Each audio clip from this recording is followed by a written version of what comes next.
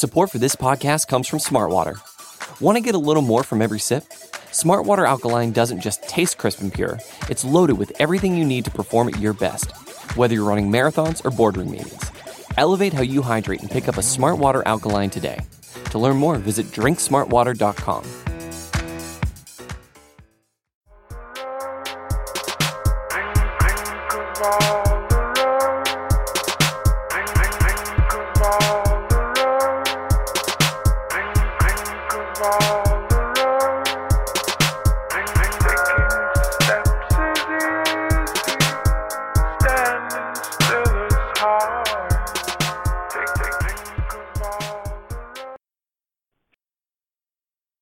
Welcome to the Orange is the New Black podcast. I'm your host, Ace Boogie, joined by my co-host, Zim. Zim, say what's up to the people. Hello, world. No, it's been a while since we have talked to you guys. The season has wrapped up. Our schedules have just been pretty busy. We were finally able to squeeze some time in here, but have to start the show off with thank you guys for rocking with us through the regular season. We appreciate it. Some news updates did happen while we were out, so have to send a RIP and our condolences to Sam Weiss and his family. Great coach. Definitely had that you don't live in Cleveland, you live in Cincinnati moment that I think will, always be in our thoughts and minds, but definitely thoughts to his family and definitely kudos for having one of the most successful experiences that Bengals fans have ever had. He was a big contributor to that. Obviously, we're going to the Super Bowl. But today, we're going to get into the awards. So if you haven't subscribed to my YouTube channel, be sure to check it out, New Stripe City. If you haven't followed Zim on Instagram at Zim_Hude, be sure to do that. But today, we're going to do the awards, Zim. Do you want Hold on. You were talking about news topics. We have a couple news topics though. Okay, go ahead. Let like that have happened since then. Like a couple of things I just want to say the Bengals signed a guy named Winston Rose who I really, really believe in. I watched a lot of his tape. He's now at Bengals. He signed a 2-year deal, so this is not like some practice squad type of thing. But they got him at corner, and that means a lot for Drake Kirkpatrick moving forward, and also with the evolution of Darius Phillips. So keep an eye on that. That's not a small signing to kind of just look over. He led the CFL in interceptions. He's a big-time playmaker. And I think that they just have enough insight where they just feel really good about it. Patriots also were disciplined for the league has said in the next 2 weeks they're going to hand out the actual discipline. But they were found guilty of whatever, videotaping the Bengals, everything like that. They've accepted that. Also, Marvin Lewis, in the time being, also interviewed with the Dallas Cowboys. He did not get the job. One of his demands is that he said that he wanted to bring Hugh Jackson in as his offensive coordinator. I thought that was pretty cool. And then also, big news. Darren Simmons got a contract extension. And one thing I thought is that from a special team standpoint, we were absolutely on point and probably the best unit, and we'll get into these awards later on.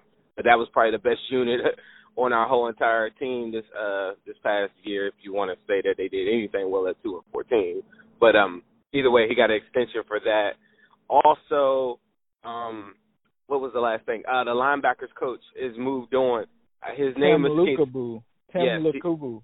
Yeah, now he's going to Simbalukabu has moved on, and he's now the defensive coordinator with Boston College. He's moved on. He was, if you guys don't know, he came on this year. He worked as a linebackers coach, and prior to that, he was with the Packers. All right, let's get into these awards. All right, so award season, people. Let's get it. Let's first I'll give you guys, I guess, a rundown of what these awards are. The first one is most lit. Second one is team MVP.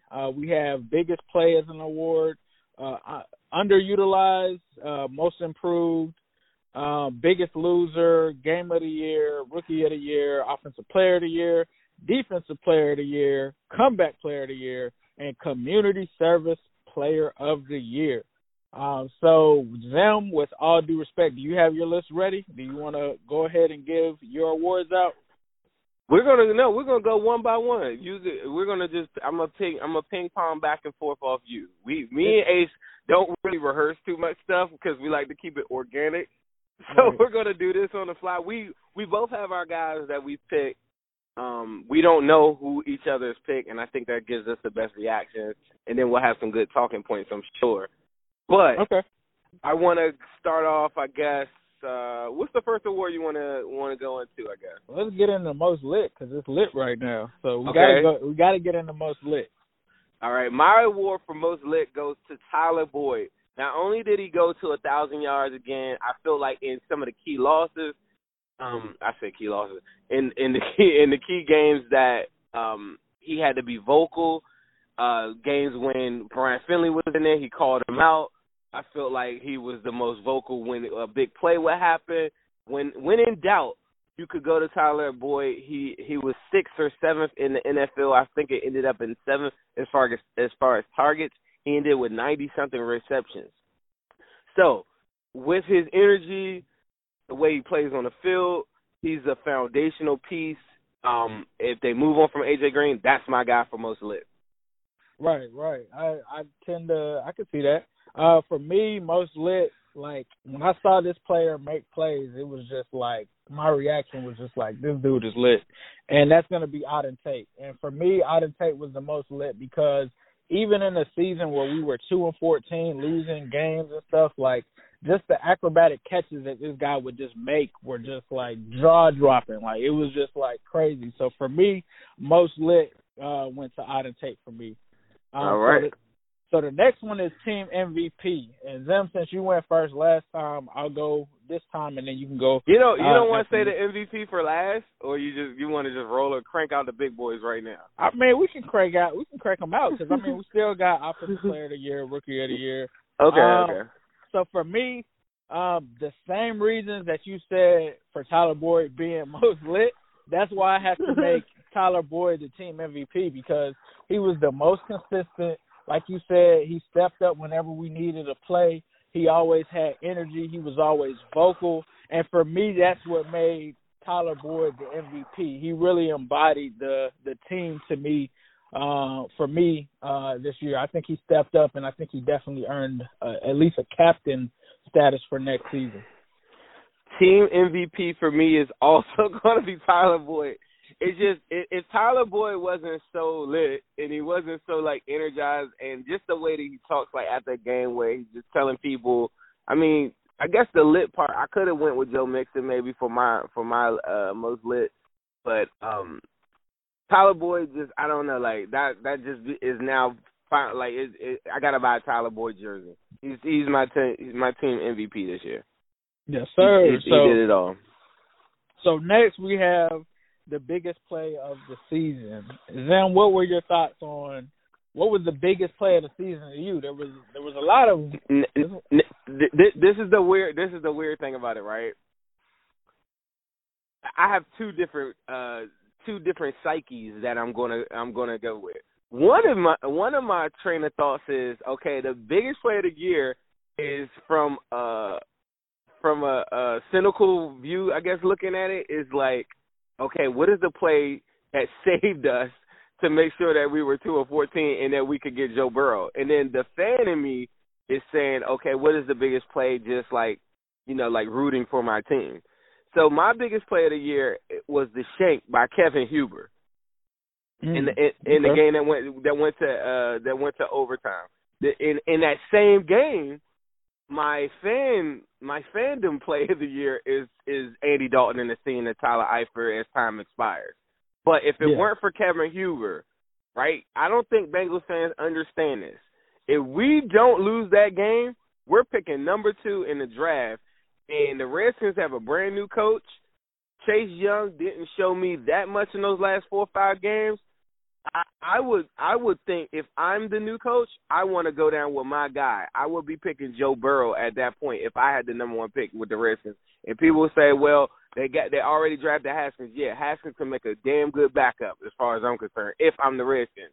So Kevin Huber shanking that punt, getting the field position where it needed to be so that they could come down and kick the field goal and win the game to beat us is my play of the game. It sounds silly, but that was big. And, of course, the Tyler Eifert play, it just blew my mind how they came back and got into that game. That was the crazy season, crazy game, crazy play. Yeah, that game I think definitely was the craziest game of the season, hands down. Is that the craziest Bengals game you've ever seen? Yes, I'm gonna say yeah. What about the Redskins overtime game though? The Redskins overtime game, I remember catching. I'm sorry, not the Redskins, the Panthers. I'm sorry, God man. The Panthers overtime game. You don't even. All right, so yeah, if you don't really remember it like that, you don't remember that. All right, okay, all right, go ahead. I'm sorry. For me, it actually was the same exact play that you're saying, but I'm gonna go out and just for material purposes, I'm gonna go ahead and actually give it to the play that happened. I believe, if my memory serves me correct, which my memory is horrible, so if it's wrong, it's wrong. The play before that where they had to get to the line where Tyler Boyd, our team MVP, the most lit man, was hurt on the play and was able to actually get up to the line of scrimmage for them to be able to actually down the ball. Like, if he goes down and 10-second runoff, game's over. 10-second runoff, game's over. That play doesn't even happen. So I'm going to give it to Tyler Boyd, who's just racking up the awards this season. Goodness. Man, hey, when you're 2-14 and nobody really did shit. Right. Like the one guy that really came to play every single game and was healthy, I mean, he's going to be racking them up, I guess. Right. So next we have underutilized. This was an easy one for me. I'm going with Darius Phillips. Absolutely. We talked about on the last podcast how he barely played. Like, there were 7 games that he barely played in and ended up leading the team in interceptions. Now, some of that was obviously he was injured at one point, but still, even in those games, he was barely playing. So for me, he wins my underutilized players award. Zim, who was your underutilized player award? Same for me. Every week, I was just wondering when does Darius Phillips come back. I kept on mentioning to you, like, we would get into the 2-week period where he was eligible to practice. I remember coming on the podcast and just saying, like, okay, he's practicing. Are they going to suit him up? Because, like, from a corner position, there's so many unanswered questions that we got to figure out, because Dre Kirkpatrick is got all eyes on him, like Tupac. Like, this all season is big, and Darius Phillips answered a lot of questions about that position, and he gave the Bengals so much leverage. And I love Dre. I know a lot of you guys don't. I love Dre. I still believe in him. I think, like, the big plays stand out for him. And that sits in the Bengals memory bank, especially when he pays somebody that amount of money. So I don't like his contract, but at the same time, like, I feel like if you look around the league, he's above average, and a lot of teams, like, if you're going to make like a Super Bowl type run, you need a plethora of corners, like legit corners, not just drafted corners that you're banking on. Darius Phillips now got his foot wet. That's my guy. But at the same time, he changed the landscape of the corners for this team. Right. So the next award we have is Most Improved. Zim, who was your award winner for Most Improved? Most Improved. I'm going to go with, I was going to go, let's go Trey Hopkins. It's not that I didn't think that he was good before, but I think with the Bengals confirming with his contract extension and just his play on the field, the PFF numbers back him up, the play backs itself up. He only allowed 4 pressures, like, in the last, like, 8-9 games or something like that, something crazy. Not that many penalties, just super solid. Has some weaknesses in the second level.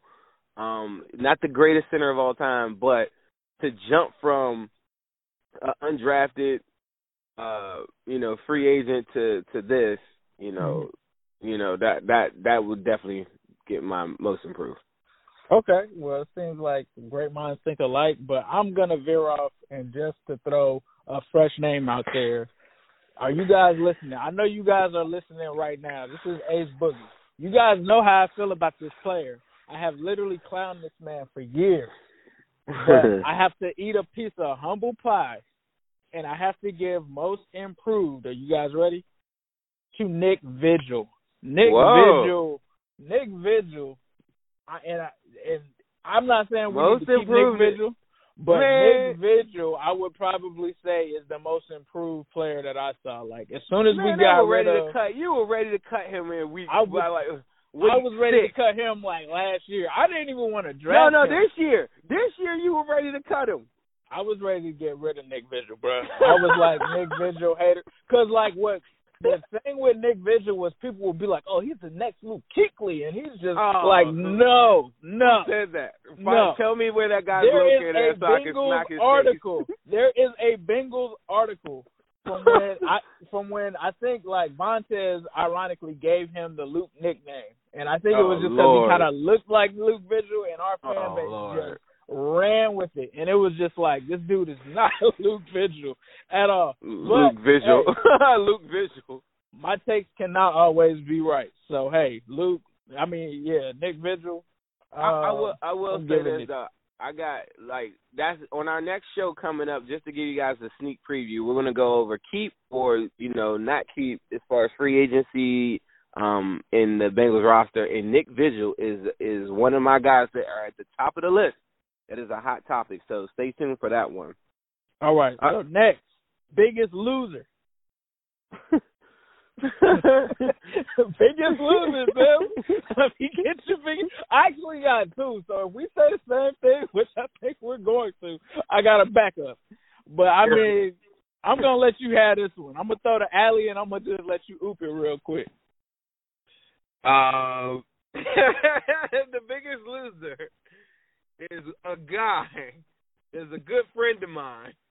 Me and him actually just went to the club last week, and we had to talk about it. Let me stop joking. I did not go to the club with Andy Dalton, but I know somebody's gonna hit me like, you really go there? No. I made a joke one time that me and Andy Dalton go to the same Bible study, and people were hitting me up and saying, what church? What time? What service? So let me chill out. But Andy Dalton is my biggest loser, Ace, and if you guys want to know why, just play every single Orange is the New Black podcast and you'll find out. Right, and I agree with him. But for the purposes of this debate, I'm going to give it I obviously think it's Andy Dalton as well, but I'm going to give it to Billy Price. Billy Price is the biggest bust. Loser. It's not John Ross. Billy Price is the biggest bust of them all. So if you guys want to join me in my hating of Billy Price, until he shows me something. That's a good choice, Ace. Billy Price, because he lost. Like, what's funny is they asked Billy Price what he thought of Michael Jordan, and he was like, yeah, we should draft him. And then Michael Jordan took his job. And then, do you remember when they were about to start? It was like going into week one. It was like, it's good to give guys reps and, like for as a backup role. And I'm like, this idiot doesn't even know he's about to be the backup. Right. Exactly. But Billy Price, because you could argue Dalton has made it so with the last, people have a short-term memory.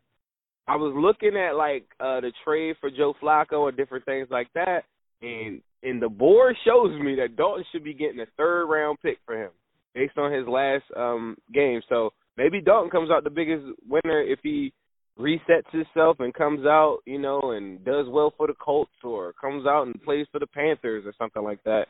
Maybe Dalton rebounds and becomes the biggest winner. But as of right now, he's the biggest loser, but it actually made us the biggest winner with Joe Burrow. The next award, Game of the Year. Ace, who you got? Oh, Bengals Dolphins. I mean, we almost kind of spoiled it. Bengals Dolphins. Man, have you ever had a game live up to its hype like that? Like, we hyped that all year. Like, this is the some people call it the Bungle Bowl. Some people call it the Tankathon or whatever you want to call it. The Tua Bowl or something. Yeah, the Tua Bowl. Bowl. He got hurt. Mm-hmm. Then it was the Burrow Bowl. And in that game, it lived up to its name because for the most part, it was two bad teams playing each other. Bengals looked like complete trash for 3 quarters.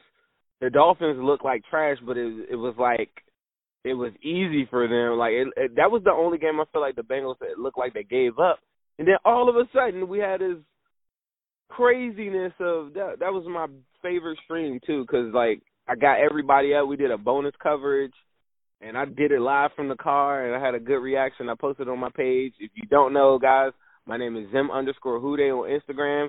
Follow Ace at New Stripe City on Twitter and Instagram. But that is the game of the year for me too. Bengals and Dolphins. Support for this podcast comes from Smartwater. Life moves pretty fast. Are you drinking water that can keep up? Smartwater Alkaline has everything you need to stay hydrated, no matter where your day takes you. Whether you're pitching a tent or your next big idea, Smartwater Alkaline can help you perform your best. It delivers a pure, crisp taste that makes it the perfect chaser after a big workout. Elevate how you hydrate and pick up a Smartwater Alkaline today. To learn more, visit drinksmartwater.com. Nice.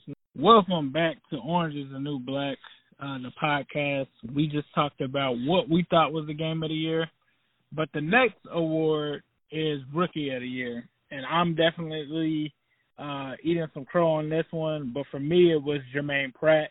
Obviously, Jonah Williams didn't play this season, but outside of Pratt, there really wasn't many rookies that really made an impact for me, and Jermaine Pratt, to me, was kind of like a second-half guy that just really stood out. Like, ever since we got rid of Preston Brown, he really emerged and started to get some snaps and definitely made his impact felt.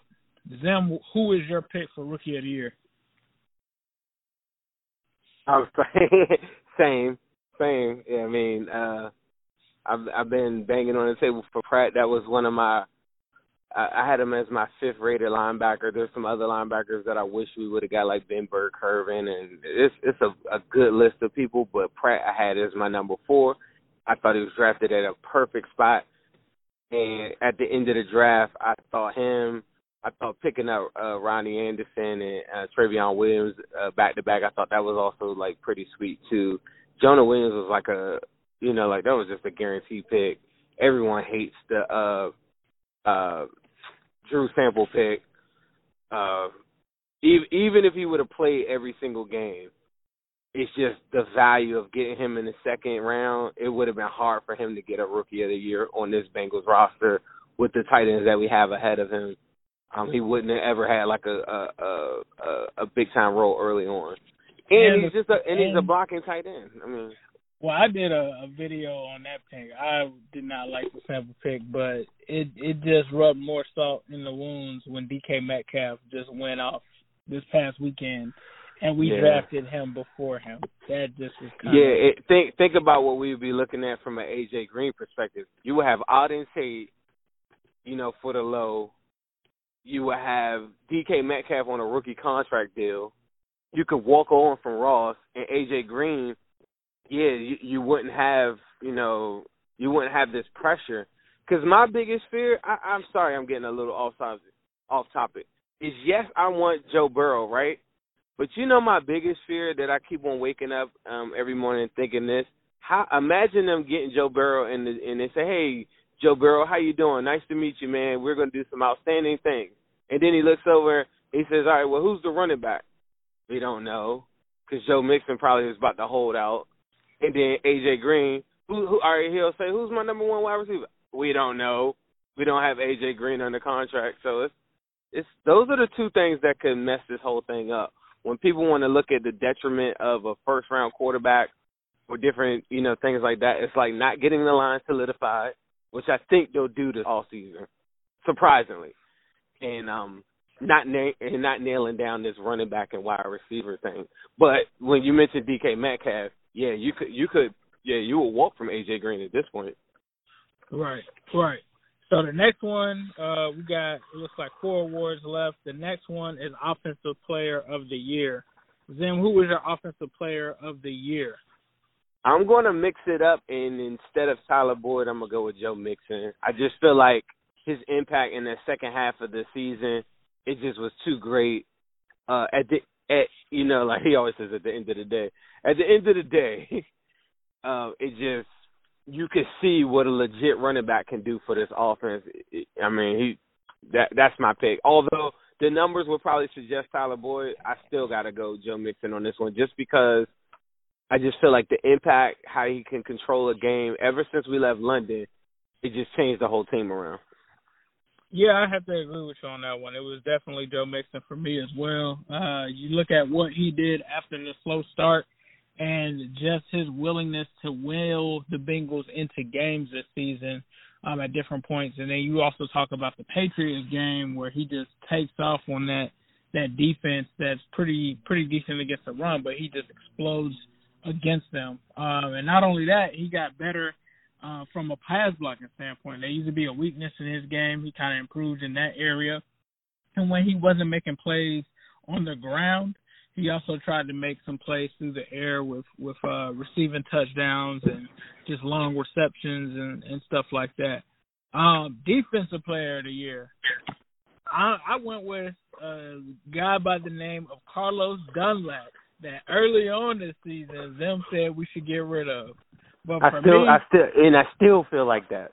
But for me, it's Carlos Dunlap. I think Joe Goodberry tweeted this out on Twitter, but he showed like the last decade for Carlos Dunlap, and this last year was, I don't know if it was his highest, but it was one of the highest, or if not the highest, PFF grade that Dunlap has had. I've never seen Dunlap in elite status on PFF. This was my first year seeing that. And for him to start out the season with like 2 sacks all the way up, and then to just go on this crazy tear and end the season with 10 sacks, for me, it was Carlos Dunlap, like, hands down. I don't think that there was anybody on the defense close. Even my guy Dino, I feel like Carlos Dunlap, had they had given, like, it to end week 17 for Pro Bowl votes, I think that Carlos Dunlap will be going to the Pro Bowl. But in my opinion, he could still be an alternate or something, right, and still go, right? Maybe. I think so. But I think at the time when they kind of decided on it, it was like right during or in the middle of his little run that he went on that was just crazy. Okay, me condensing this as much as possible, I'm going to go with you as well. Although Carlos Dunlap, for what I'm looking at in the future, just still does not make sense to me. And the number one thing that you'll see when you look at Carlos Dunlap throughout all of his tenure as a Bengal is inconsistency, taking plays off.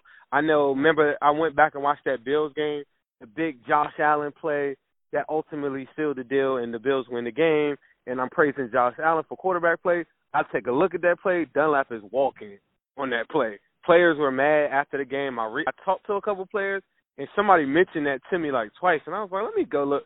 So there was a couple plays where he just was taking off early in the season. I don't know what happened to motivate him, but yes, he ended up being my defensive player of the year. Not saying too much coming from a 2-14 team. If somebody came and offered a high third or a second round low, whatever, I'd still take it. I couldn't do it. I could not do it because the only reason doesn't why work. The only reason why is for a big part of the season, Carlos Dunlap was hurt. Like once he was out, him and Carl Lawson, like when those guys were out, it was just no pass rush at all. Like that's what really spurned the Chase Young lovers. Was once him and Carl Lawson were banged up, like you had zero rush.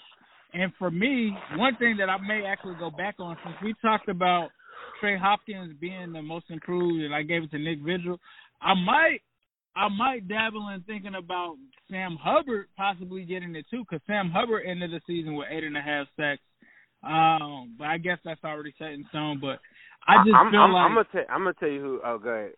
I just feel like Los and Lawson, like when you got those two, like I feel like they feed off of each other. Like Sam Hubbard too. Like when you had those three cats together, it's like they just feed off of each other. So like for me, if we were to get rid of Dunlap, I just don't have faith in like whoever the Bengals would bring in after that. Like who are they gonna sign? Like unless they would have did the smart thing like we did last year, or what they tried to do last year with getting a Shaquille Barrett or something like that. Like I just don't know what they would do to replace like a cornerstone that's the strength of your team, which is the defensive line. Well, not of your team, but of your defense. I guess is the best way to say it, because it seemed to me like when the defense kind of turned it around, they kind of thrived off of that defensive line. And it was, in my opinion, it was kind of led by Dunlap, because Geno, although we've talked about Geno at length, I will say that he took a step back this season. I can't say the same about Los. At first I was going to say it, and then it was like Los just like got in his bag and turned up. This last like 5 or 6 games was just a crazy tear. I think they said on another podcast that he was like near the league in sacks for like the last, I don't know. And pressures. And pressures. And the other thing is, he wasn't just good against the just good against the pass. He was good. He was great against the run all year. All year he was great against the run. Right. It's a good conversation. Maybe we could have another great debate on Dunlap like we did on Geno Atkins. If you guys don't know, Orange is the New Black podcast. Me and Ace Boogie, we talked about this earlier in the season, where we went through this debate on keeping Geno, and I'm anti-Geno, he's pro-Geno, and I'm anti-Dunlap, because what I look at is the success window. And I think Ace ultimately, I don't want to speak for him, but I think ultimately he just looks at how good is that player and what does it mean for the history and the impact of the player. But I'm really looking at this window of success, the window. By the time they start winning, there's no way that Carlos Dunlap is going to be playing like that. I just believe, and I think you kind of come around to this as well. I think Joe Burrow can make this team like better than it was before. Like, and what's the benchmark for better? When you say before, what do you mean? 2015? The benchmark for better with this team is a playoff win. Like, that is the ceiling. Like, that's nuts to me, right? Because technically, we could troll out Joe Burrow next year, right, with this team, and not be as talented as 2015 or 2013, but still get a playoff win. So, I don't know. So are you telling the people that are listening right now, Joe Burrow's going to win a playoff game year one? What I'm saying is this. I'm not going to guarantee that yet, because, I don't want to jump out the window. But I have seen that this team has the talent. And I have seen other teams get a boost of what happens, like you talk about Josh Allen, right? Let's talk about Josh Allen. Let's talk about, the Houston Texans were. But the Bills defense wins championship guy would kill me in a Josh Allen argument, and he would win, because that is an example of a defensive team like really being the spearhead of them winning. And Josh Allen only has to. We saw that when he played the Bengals. He only has to come up with 2 touchdowns a game. I'm actually probably viewed as a Josh Allen hater. But you got to admit, that puncher's chance of that 97 yards he had on the ground, like, that's the different dynamic that he brings. But what my point really is that when you bring in a new quarterback, that can do a lot of things. Like, I'm not saying that we're going to go to the playoffs and win, but I wouldn't be surprised if we got a new quarterback with an already talented team, and we add to that team, and we make moves enough to improve to the point of winning a wild card game. Like, it's like, really think about that. Right? I to go from 2-14 to that. Yeah, I'm really thinking about it. That's a big stretch. Had they won 5 games, yeah, I'd be like, yeah, you're right, Ace. But go 2-14 to a wild card win. It could happen, but the chances of that are probably like 3%. So it's not gonna happen, right? Look what happened. I'm not saying that it won't happen. I'm just saying the chances of that happening are so far and few in between. It's like ridiculous. Like, it's probably a 3% chance. Not to me. Like, if we were a team like the Miami Dolphins, and we didn't have talent, and we had like a bunch of big hoes, like, we don't have anybody going to the Pro Bowl, and we're just a super young team with no experience, then yeah, I'd be like, nah, like, that's not happening. But look at the Dolphins, though. It's funny you pointed that out. They just manufactured 5 wins with that team, right? And they got all those draft picks. Even if they just came in and got Tua, and let's say Tua was healthy and he just went, yeah, you could sell me on a playoff for them, like, off the gate. Because if they were able to take that same roster, play that hard, and manufacture 5 W's, then hell yeah, they could do that with a legit quarterback. This is what I'm going to say. We got 2 wins, right? But we had 7 losses of 1 score or less. If Joe Burrow is there, that's 7 wins. That's 9-7. You can make the playoffs at 9-7. But you're only looking at it pro Bengal, though. You're only looking at that pro Bengal. No, I'm looking at it from a realistic perspective. No, that's not real. That's not real. How many rookies can step in with a 1,000-yard wide receiver in Tyler Boyd? There's plenty of situations where rookie quarterbacks don't step into that. What other rookie quarterback steps into a first-round tackle in Jonah Williams from last year that didn't play this year but will be there next year? What rookie steps into a situation where you have a Joe Mixon that you can lean on that's a top 5 running back in the NFL?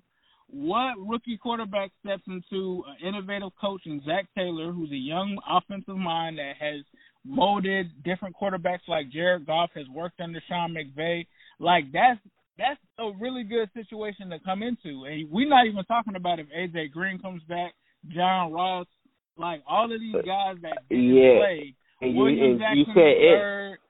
But look at the talent. You said if. Wait till we get into this wait till we get into this free agent show that we're going to do in a couple of days, Ace, and I'll show you exactly why. Because this is the scenario that everybody was going through last year. It's like you got this perfect formula, and we know. I think I'm gonna think positive or anything like that. But all these people that you're saying, Joe Mixon is about to do a holdout. That's happening. So that's first and foremost. So you're banking on the Bengals signing this guy and being there, which I think they will do. But all of these different chips have to fall in the place that you want them to fall for that to happen, or we're just bragging to people about the talent of. Not to me, because we talk about that. So you're confident that Mixon's going to get a deal and he's going to be ready to go. My first original point is this: what is the difference between the 2011 Colts and the 2012 Colts? Just answer that. They went 2-14. They went 2-14 the year before. Okay. They kept literally the same roster. They might have even have gotten rid of Dwight Freeney. I think Dwight Freeney might have been gone, right? They went 11-5 and went to the wild card the next year just because they had a different quarterback. Like, quarterback to me in this league can change your team, in my opinion. Like, I'm not saying that he's going to be Andrew Luck, but I'm saying, like, if you had the right quarterback in those games, like the Bengals were in this year, and that's the other thing. Like, yeah, they won 2 games, but they were in all of those games. Like, there really was only a handful of games that they weren't in, and we all know what the X factor was. When we played Kyler Murray, what was the X factor? Quarterback. When we played any of these teams that we lost to, Josh Allen, as much as we want to talk all the stuff about Josh Allen, he outplayed Andy Dalton. Like, all of our losses, for real, we got outplayed by quarterbacks. This is the point that I'm trying to tell you. You're only looking at it with Bengals blinders in this regard. I believe in Joe Burrow just as much as you do. Everyone knows I'm a Burrow baby to hand-to-hand. Like, that's my guy. I feel like that's the future. Right. We're not disputing that. I'm not disputing any of the talent, anything that you're saying. My thing to you is that you're looking at it like this. Do you know out of all the 9-7 teams or the teams, or like, let's take the Bills, you know how many games that they had that were close, that they ended up on the winning side of it, and some of them they go on the losing side. You took the 7 games that we were close at and said, yeah, we win all of those games. So that's why I'm saying you're putting Bengals blinders on that. In the 7 games that were super close, that's not 7 W's. That's split. Let's split it by having Joe Burrow. Being realistic, you say, yeah, we win 4 of those and lose 3 of those. Now you're 6-10. That's what I'm saying. But and aside from that, the Colts comparison that you gave, that's a better run franchise at that moment, better coaching at that moment than what we currently have. And they weren't scared to and you're not factoring this. The Bengals are about to turn over probably about 50% of the starting roster. People that you're naming like William Jackson III, he could go on the trade block as much. Like, throughout this whole season, he looked super disinterested. He went on the IR early. They put Drake Kirkpatrick on the IR early. There's a lot of question marks there that you're banking on that I believe in a lot of these guys. But there's something to be said about William Jackson going on the IR early, not really looking that good for a lot of these games, looking pretty good for a good amount of them, and these disinterested players that didn't play above and beyond. Is William Jackson what we thought he was? Like, is Joe Mixon going to sign? Are the Bengals going to pony up the money for it? Because it's holdout season for him. He's going into his 4th year. This is holdout time for running backs. If the Bengals are smart, they'll pay him, but they might look at the landscape of running backs and say, no, we're not going to pay him. You know what I'm saying? I mean, running backs get hurt at 27. What does the holdout do? What did it do for Melvin Gordon? Like, Melvin Gordon what was did it in do the for same Zeke situation. What did it do for Zeke Elliott? What did it do for Zeke? I mean, Zeke got paid, but I mean, that's the Cowboys. The Cowboys aren't going to. So you think a guy named Joe Money Mixon Joe Money Mixon. You think a guy? I mean, he can hold out. His Twitter handle was Joe Money Mixon. But this is my thing. Joe Mixon is passionate about playing football. Joe Mixon is not going to sit on the sidelines and, like, wait for a check and, like, not play football. Like, when you look at Joe Mixon, he embodies football. Like, if you're listening to this right now, I want y'all to Google when Joe Mixon was in a room with Melvin Gordon, Ezekiel Elliott, and that holdout conversation was there and they were playing Xbox. Google that now if you're listening to it. Then you come back on this podcast and you tell me what Joe Mixon's about to do. I mean, I don't know. I feel like that's neither here nor there. But to me, like, are you really going to do the Le'Veon Bell thing? Like, how many people go to Le'Veon Bell route? Like, Melvin Gordon tried it last year and it didn't work. So is Joe really going to sit out for, 8 or 9 games and then come back anyway? Like, Joe Mixon I don't know. I don't know what his plan is, but I bet you he's going to hold out if the Bengals don't come with a contract. But, I mean, what does that do? What leverage does that really give you? Well, like, if he's smart, he knows that Mike Brown isn't going to play that. If his agent tells him some misinformation that says, yeah, hold out and maybe they'll trade you, he's got it all messed up. They're holding out so that they can get traded to a team like Bill Belichick, who's saying that Mixon is one of the best players in the league, who Tom Brady's sending jerseys to. You see what I'm saying? We're talking about Mike Brown. Like. But I'm just saying that the writing's on the wall. If you get into a pissing contest with Mike Brown, you're not gonna win. Does Joe Mixon know that? I think anybody that knows the Bengals know that. Agents know that. Like, there's no way they're gonna sit up there and be like, "Yeah, bro, hold out," because the same thing that happened to Carson Palmer can happen to you. The only reason Carson Palmer was even traded was because Hugh Jackson had a relationship with Mike Brown. If it was up to Mike Brown would have let Carson Palmer retire and just sit there and have a staring contest at him to be like, you're not going to tell me what to do with my team. You look at any situation where a player has came at Mike Brown, it has not ended well at all, in my opinion, from what I've seen. Okay, today that you guys are listening to this, whatever, y'all remember, a lot of people say that I predict some things. Write this down. Joe Mixon will hold out. Don't care what you think. He might end up coming. He might end up playing. He might just do it just because his agent's telling him to do it. He doesn't. Just pay attention to the interviews. Pay attention to the writings on the wall. He's going hard as he can at the end of the season, gets 1,000 yards, builds up his resume, goes crazy at the end of the thing, goes and has an exit interview that says, I want to be a Bengal for life. The ball's in their court. He's saying that over and over in his exit interviews on his last days at Paul Brown Stadium. He's telling them right then and there, y'all need to give me this contract because I'm not playing on my 4th year of my rookie deal. That's all that is. And if they don't play ball, which we both agree, they probably won't play ball, then Joe Mixon is looking at he could sit there and do the Melvin Gordon thing, or somebody like the Patriots give him an offer that Mike Brown can't refuse. Maybe the Bengals say, you know what, yeah, we don't value running backs at that level, which I don't either. And they make the trade. So you're banking on a lot of stuff that's like I'm telling you right now, Joe Mixon is holding out. And if if he plays week 1, that might happen, but he's still going to hold out. But if I were a betting man right now, Joe Mixon is suiting up for the Bengals next season. Like, whether he holds out or not, he's going to be there. Oh, yeah. If I was a betting man, I'd say that. But this is my thing, too. Not only did the coach do it with a quarterback change, the Chiefs did it, too. The Chiefs did it in 2012. They went 2-14 in 2012. They went 11-5. I'm not even saying the Bengals are going to go 11-5. Don't get me wrong. I don't think that. Now 9-7, I think they could do with a new quarterback, given the talent that they have now.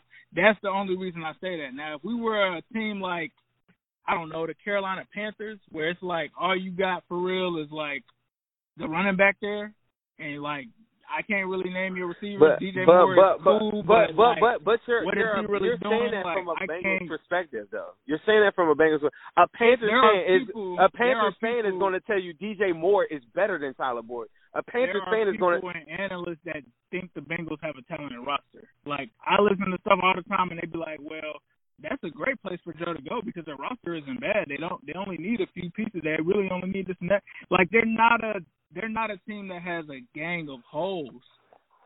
Yeah, I disagree. I think they do have a gang of holes. Linebackers, yeah, I agree with that. I feel like every position is a hole on this team, but that's not to say that they're like, I agree. The talent is there, and I love this squad. But if you're comparing it team to team, yeah, they might have a better roster than the Panthers, but by how much? Like, the corners like Bradbury that's about to be a free agent, I'd rather have him than Drake Kirkpatrick.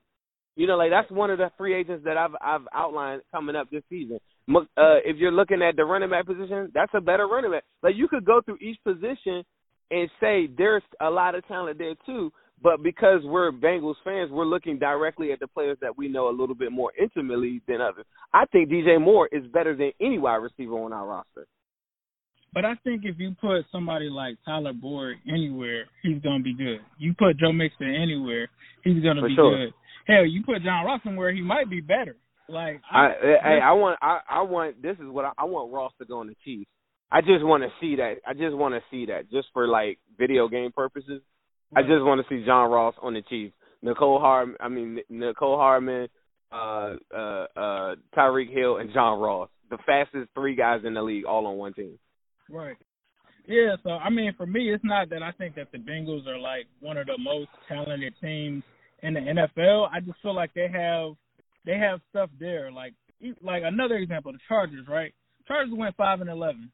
If the Chargers got a new quarterback there, like, they will be a much better team. Like, even the Titans, we just saw them switch to Ryan Tannehill. Titans had a solid team. They've always had decent players around there. They just didn't have the right quarterback. And to me, like, when you get the right quarterback in there, it can do a lot for your team.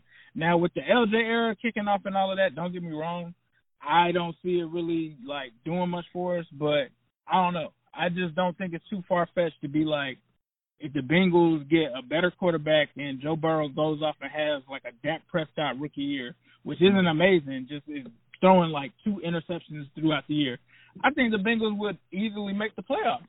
Like, I think if he did that, I think that they could make the playoffs.